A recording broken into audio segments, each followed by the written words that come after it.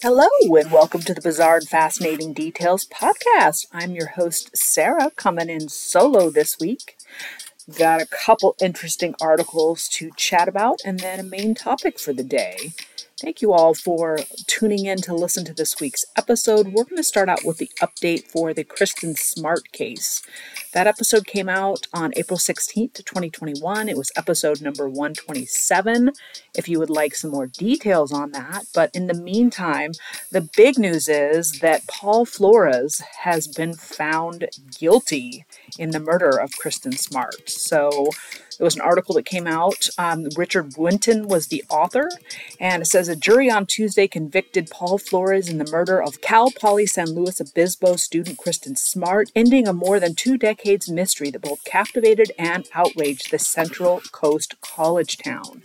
Flores was found guilty of first-degree murder even though authorities never found Kristen Smart's body, an issue long considered a stumbling block for the case. His father, Ruben Flores, 81, was acquitted of being an accessory to murder. A second jury that heard evidence at the same time during the 12-week trial of the two men thought there was reasonable doubt that he had helped cover his son's crime by burying Kristen Smart's body under his house's deck and keeping the remains there for years. Smart, who was 19 at the time that she vanished on May 25th, 1996, was walking towards college dormitories with Paul Flores after a party. She was legally declared dead in 2002. Her disappearance and the murder investigation left an indelible mark on San Luis Obispo.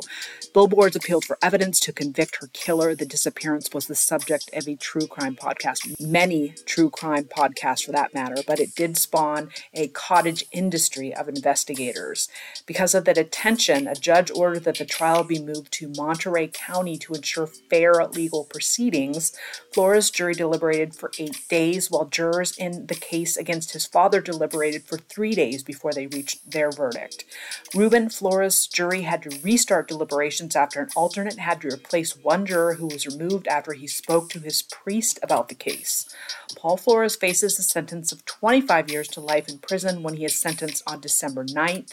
His attorney, Robert Sanger, did not comment as reporters peppered him with questions as he left the Salinas courthouse. San Luis Obispo County District Attorney Dan Dow said that after a quarter of a century, the system has now finally delivered justice for Smart.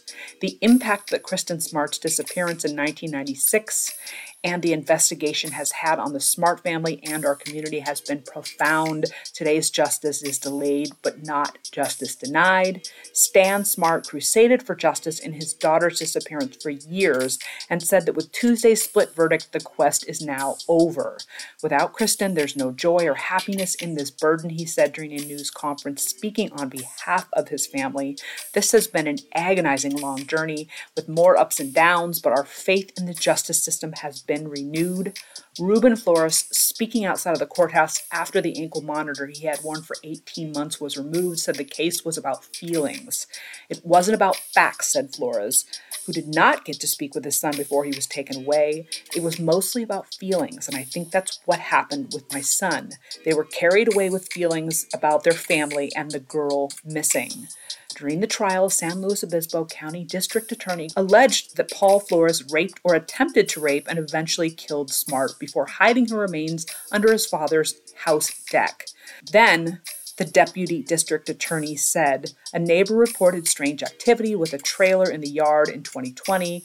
The prosecutor told juries that was when father and son moved Smart's remains as investigators made new inquiries about the property. But Ruben Flores denied these allegations. They've had searches and everything, he said. They've come to my house and they say she's buried here, and that's a surprise to me. They say I dug her up. I'm 81 years old. You know, I don't do too much digging. Purell portrayed Paul Flores as a predator who, even after becoming the focus of the Smart investigation, drugged and raped women he lured to his Los Angeles area home. The San Luis Obispo County Sheriff's detectives working on this case arrested Flores at his San Pedro home in April 2021, decades after identifying him as a person of interest in Smart's disappearance. Jurors have been told a bunch of conspiracy theories not backed up by facts, said the defense attorney. Prosecutors, he argued, had no forensic evidence, including DNA or blood, connecting Flores to any crime. The case, he said, was built on circumstantial evidence amplified by resonance and a true crime podcast. That true crime podcast was Your Own Backyard, which eventually turned up potential witnesses and avenues of investigation. Harold Mezek, Ruben Flores' attorney, said during closing arguments that what distinguished this case from most murder cases was the lack of physical evidence and the demonization of the Floreses in San Luis Obispo over the years. He should never have been charged, Mezek said Tuesday after his client was cleared. It would be nice if the community would actually honor the presumption of innocence. There is so much animosity towards this man and his family. Mezek said he expects Paul Flores' attorney to appeal and in part use Ruben Flores' verdict to bolster that argument. Cal Poly officials called the verdict a welcome development in the pursuit of justice. Kristen Smart's disappearance is a tragic part of our Cal Poly community's history, and our university has closely watched the case, hoping throughout for justice for Kristen and resolution for her family. Our university community hopes today's verdict brings some comfort and a measure of resolution to Kristen's loved ones. Purvel said during the trial that Paul Flores, a fellow Cal Poly student, had hunted Smart for months, noting witness testimony that he had frequently appeared where she was, including her dormitory. She arrived at the Crandall Street house party around 10:30 p.m., according to testimony during the trial.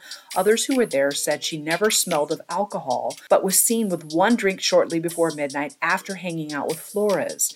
Afterwards, she passed out on a lawn for 2 hours. Purvel alleged that her behavior was consistent with someone drugging her. As she and two fellow students began to leave, Flores appeared out of the darkness to help her walk home, witnesses testified. Smart needed help to get up a hill, and once in the sight of the dormitories, prosecutors say Flores promised to get her home. He later insisted he left her within sight of her dorm. Mezek countered that when Smart fell down, Flores picked her up. He was doing a good deed, the defense attorney said. He was not hunting her. But Purvel said the evidence showed that Flores took Smart to his room. 4 cadaver dogs would eventually key in on his room because of the smell of death on his mattress. The prosecutors told jurors summarizing testimony from dog handlers. Defense lawyers cast the cadaver dogs as junk science, not backed up by any forensic evidence of Smart's presence in Flores' room. The weekend that Smart went missing, the prosecution said that the whereabouts of neither Paul Flores or Ruben Flores could be verified. But Paul Flores called his father for 7 minutes the morning of the event. He knew the one person who would help with the dead girl on his bed was his father, Purvel said. It was his version of a 911 call. San Luis Obispo Sheriff Ian Parkinson pointed out Tuesday that the Smart family never got to see her graduate from college, be married, or have children. So every year that goes by, they continue to suffer for this loss, he said.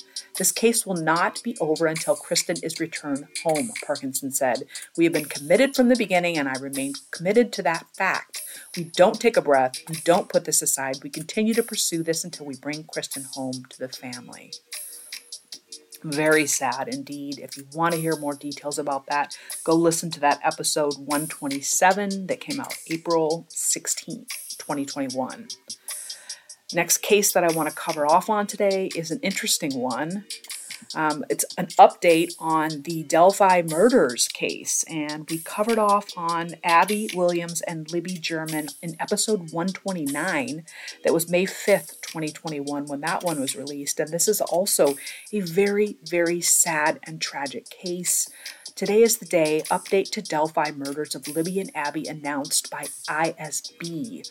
Ron Wilkins and the Lafayette Journal and Courier wrote this article. Indiana State Police plan a Monday morning news conference this following week to update the investigation of the Delphi murders and who might have killed Libby German and Abby Williams on February 13th, 2017. A news release published at 12:35 p.m. Friday did not indicate what the update might be. The news conference is scheduled for 10 a.m. on Monday at the Delphi United Methodist Church. But Fox 59 in Indianapolis is reporting that a man named Richard Allen, 50, was arrested and booked into the Carroll County Jail on suspicion of murder in connection with the girls' killings. Fox 59 reported that the man was moved to a state facility for his safety. The Indianapolis news outlet attributed the information to sources. The Journal and Courier called the Carroll County Jail and no one answered. The Journal and Courier called Carroll County Sheriff Toby Lesenby several times and left voicemails, but he did not respond. Indiana State Police Sergeant Jeremy Pierce said he cannot confirm if an arrest was made in this case. Indiana laws require police to release the identity of anyone arrested as well as anyone incarcerated in a jail or prison within 24 hours of the arrest. The name, age, and address of the person arrested, as well as the crimes he is suspected of committing, is required by law to be released. Pierce still refuses to release information, saying that any update will be released on Monday. The Courier and Journal filed a request Friday afternoon to inspect public information with Indiana State Police and Lesenby. They are required to respond within 24 hours of that request, but Kelsey German, Libby's older sister, tweeted Friday morning, "Just know how grateful I am for all of you. No comments for now. Any questions, please refer to the Carroll County Prosecutor's Office. There is tentatively a press conference for Monday at 10 a.m., and we will say more then. Today is the day," she wrote. The news conference comes 6 years after the killings. There was no school on Monday, February 13th, 2017, which was an unusually warm day with spring-like temperatures.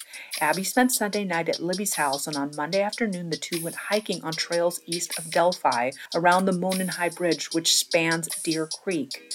Libby's family became concerned when the girls did not show up at the rendezvous site for their ride home. Family members started a search that night, which was joined by many in the Delphi community. The next morning, the search resumed with search parties fanning out along the trails and creek. A party found Libby and Abby's bodies along the Deer Creek about a quarter of a mile east of the Monon High Bridge. The land where the girls were killed was owned by Ron Logan. Police suspected Logan for a while because his alibi of his location on the afternoon of February 13th, 2017 was a lie, according to search warrant probable causes confirmed in May to be authentic.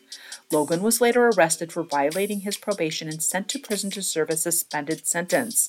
He has since died.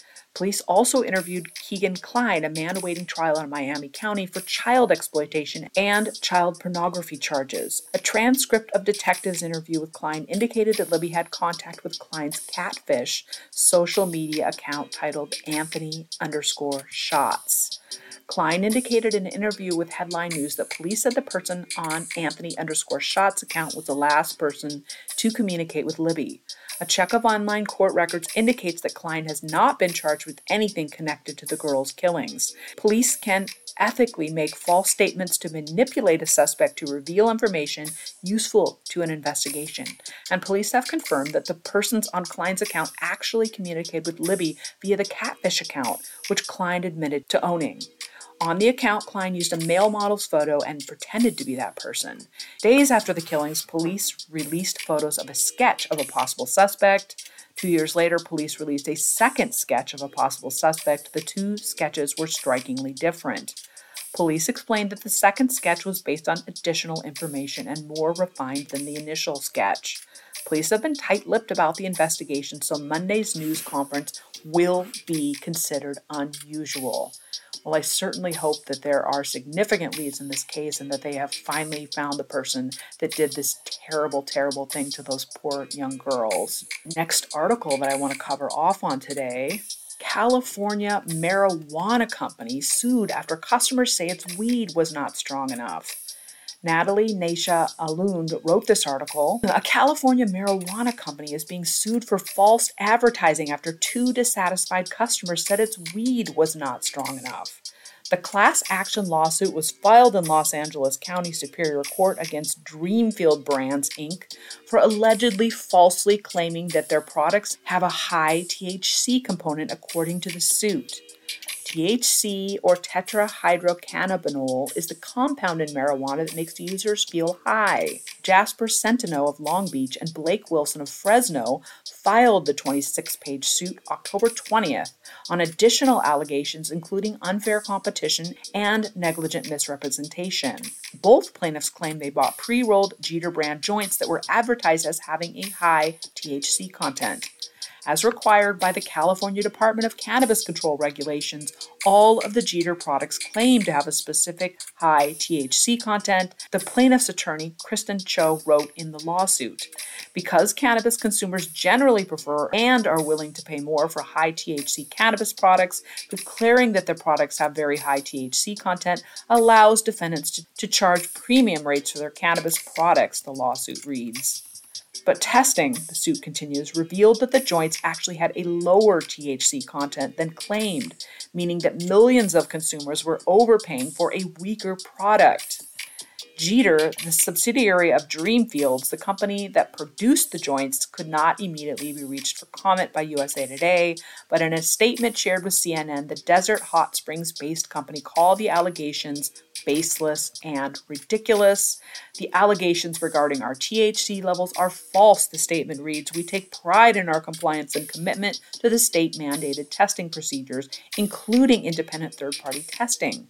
The products and our integrity are something we truly value as a company and take all the proper and legal steps before our products hit the shelves. The plaintiffs are seeking damages including restitution and injunction against the company, as well as attorney's fees in the case.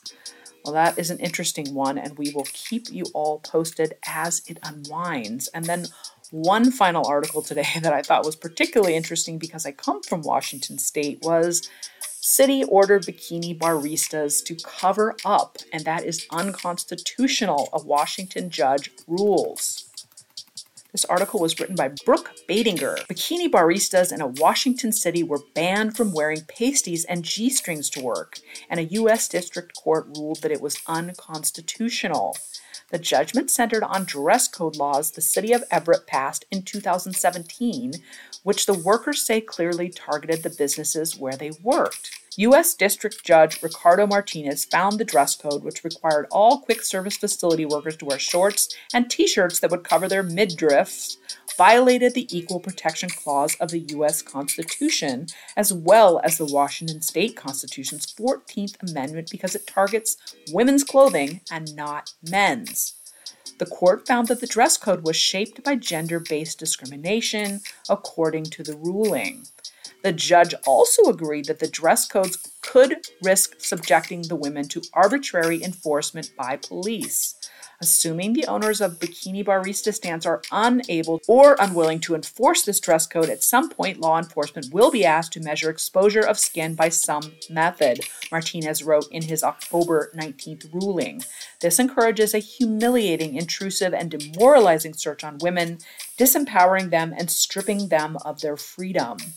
A representative of the city of Everett said the city is assessing the court's decision and will determine next steps in the next couple of days. The representative also sent McClatchy News an investigative report from the police department that ultimately argued a dress code would cut down on crimes linked to the bikini barista stands, including prostitution, lewd conduct, and sexual assault. The workers had argued that places such as McDonald's and Starbucks attract more crime than the bikini barista stands, and that targeted regulation was unconstitutional because bikini barista stands are not the primary cause of serious crime, according to a lawsuit filed in 2017 against the city and the judge's ruling. The city's bare-bones appeal to community standards and protecting women from exploitation are rooted in exactly such impermissible romantic paternalism toward women or sex stereotyping, the plaintiffs argued. It is the embodiment of the belief that women must dress a certain way to avoid exciting men to sexual misconduct, or that society should be able to tell women, but not men, to cover up certain body parts because others might find those parts sexual. These beliefs are rooted in impermissible stereotypes about what is not proper dress and behavior for one's sex. The judge sided with the city when it came to this line of argument, saying protecting public sensibilities serves as an important basis for government action. However, those working in the profession are predominantly women, especially in Everett. The judge found it would be unlikely that those rules would be applied to men's attire. At least one coffee stand in Seattle employs hunky men instead of women. Dream Boys Espresso opened in 2019 to replace the Bikini Barista's Ladybug Espresso shop, McClatchy News previously reported. The men bared not only their midriffs, but worked while entirely topless. According to the ruling, the dress code clearly treats women differently than men by banning a wide variety of women's clothing, not just pasties, G-strings, or bikinis. The judge ultimately decided the city did not prove how this disparate treatment of women was meant to achieve the state goals of the dress code. U.S. District Court granted a motion for summary judgment on the ruling and directed the city of Everett to meet with plaintiffs within 14 days to discuss next steps. On Tuesday night at Hillbilly Espresso, a barista dressed as Lily Munster told the Everett Herald she was relieved to hear the court's ruling. She told the outlet the dress code ordinance enacted weird rules that made her and other employees feel uncomfortable.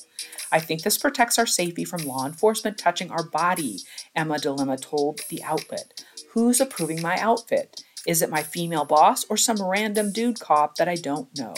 I don't want them having to stick a ruler next to my body. Interesting stuff. I guess we will wait and see how that one turns out as well. The main case for the day is the story of Dylan Redwine. Corey and his younger brother Dylan lived in Denver, Colorado with their father, Mark, and their mother, Elaine. The brothers, 7 years apart, were best friends, doing everything together, and they were extremely close. The two blonde boys loved exploring the outdoors. They went to sporting events with their parents, and their father wanted to go to every baseball stadium and every NASCAR location. So he took the family on trips as often as he could. The family seemed very happy, and the boys remember lots of great memories when they were younger. Dylan was adventurous, happy, easygoing, until he was about 7, and his brother was about 14. Elaine was the primary breadwinner, and Mark was a stay-at-home dad.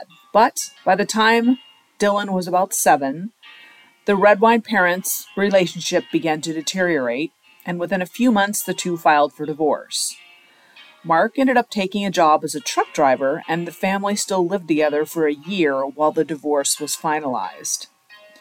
Despite the earlier happy times, the divorce was nasty, and the boys got stuck in the middle many times. When it became clear that the boys cared more for their mother, this made things even more strained in the Redwine family. Initially, Mark pursued visitation and custody so that he could receive financial compensation. But by the time the divorce was nearing an end, Mark had purchased a cabin near Durango, Colorado, with hopes that his sons would spend time there with him. It was quite a distance from Colorado Springs, where Elaine was living, and it was about a 5-hour drive, and it was not one that the boys looked forward to. Mark received 50% custody, but spent much of his time on the road for work, and the boys happily settled in with their mother. Flash forward to November 2012, and it is around Thanksgiving time. Dylan had to spend Thanksgiving with his dad as part of a court order for visitation, and it was part of their visitation schedule. Corey, the older brother, was over 18, so he no longer needed or wanted to spend time with his father, but Dylan had to, and he didn't have a choice. Dylan loved the city, baseball games, and the area where he lived in Colorado Springs with his mother. He enjoyed school and had lots of friends. He was definitely not looking forward to the Thanksgiving visit in Durango because the cabin was out in the middle of nowhere and far from most of Dylan's friends. It was also boring and isolated and not exactly the sort of environment that a 13-year-old would want to hang out in. Dylan tried everything he could to stay with his mom for Thanksgiving, and according to other family members, Mark was a heavy drinker who didn't cook much and was hard to get along with, so there was definitely a reason why Dylan didn't want to spend Thanksgiving there. But nonetheless, he flew to Durango November 18th, 2012, and Mark met him at the airport. The 13-year-old texted his mother when he landed to let her know that he'd made it safely, and that was the last text his mother ever received from her 13-year-old son. Now, initially, Elaine Redwine wasn't concerned because she knew he was a teenage boy and sometimes he would get preoccupied and fail to write back. But the next day, Mark Redwine texted his ex-wife to ask her if she had any idea where their youngest son was.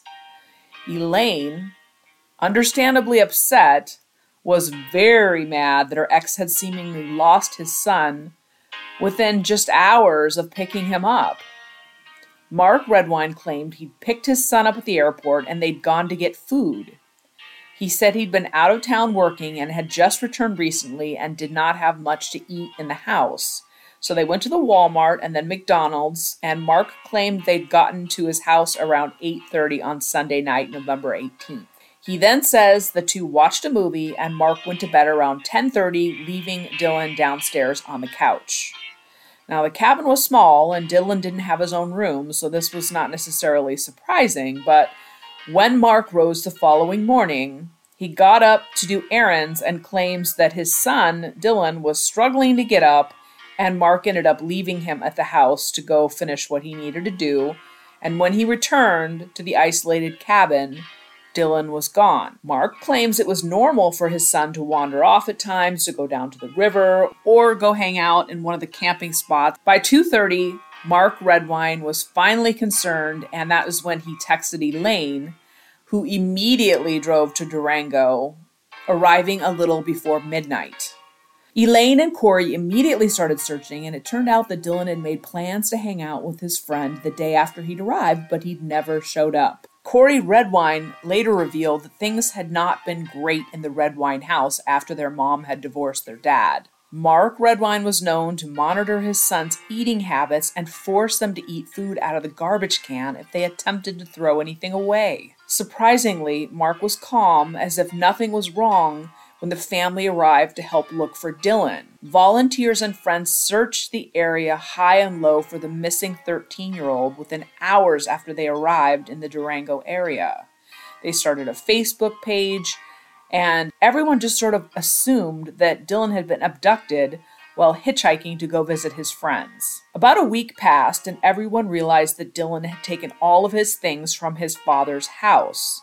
And this was really strange, and the more time that passed, the more resistant Mark became to helping, and he refused to talk or answer any questions or even assist further while volunteers searched the forest around his property. The FBI joined in on the search, and the family actually went on the Dr. Phil show and numerous other shows at the time to get word out about their missing son. The interview did not go well on the Dr. Phil show, though, and Dr. Phil made him retell his story, including coming home and taking a nap rather than searching for his missing son.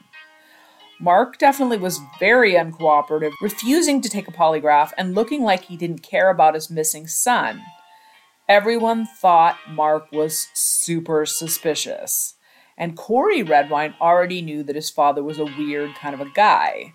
He had seen some things through the years that sort of showed him that his father was a little bit strange and had some bizarre interests. There were magazines, a tool bag filled with women's panties, guns, brass knuckles, and all sorts of other things. And Corey also came across some things that sort of showed his father's depraved behavior.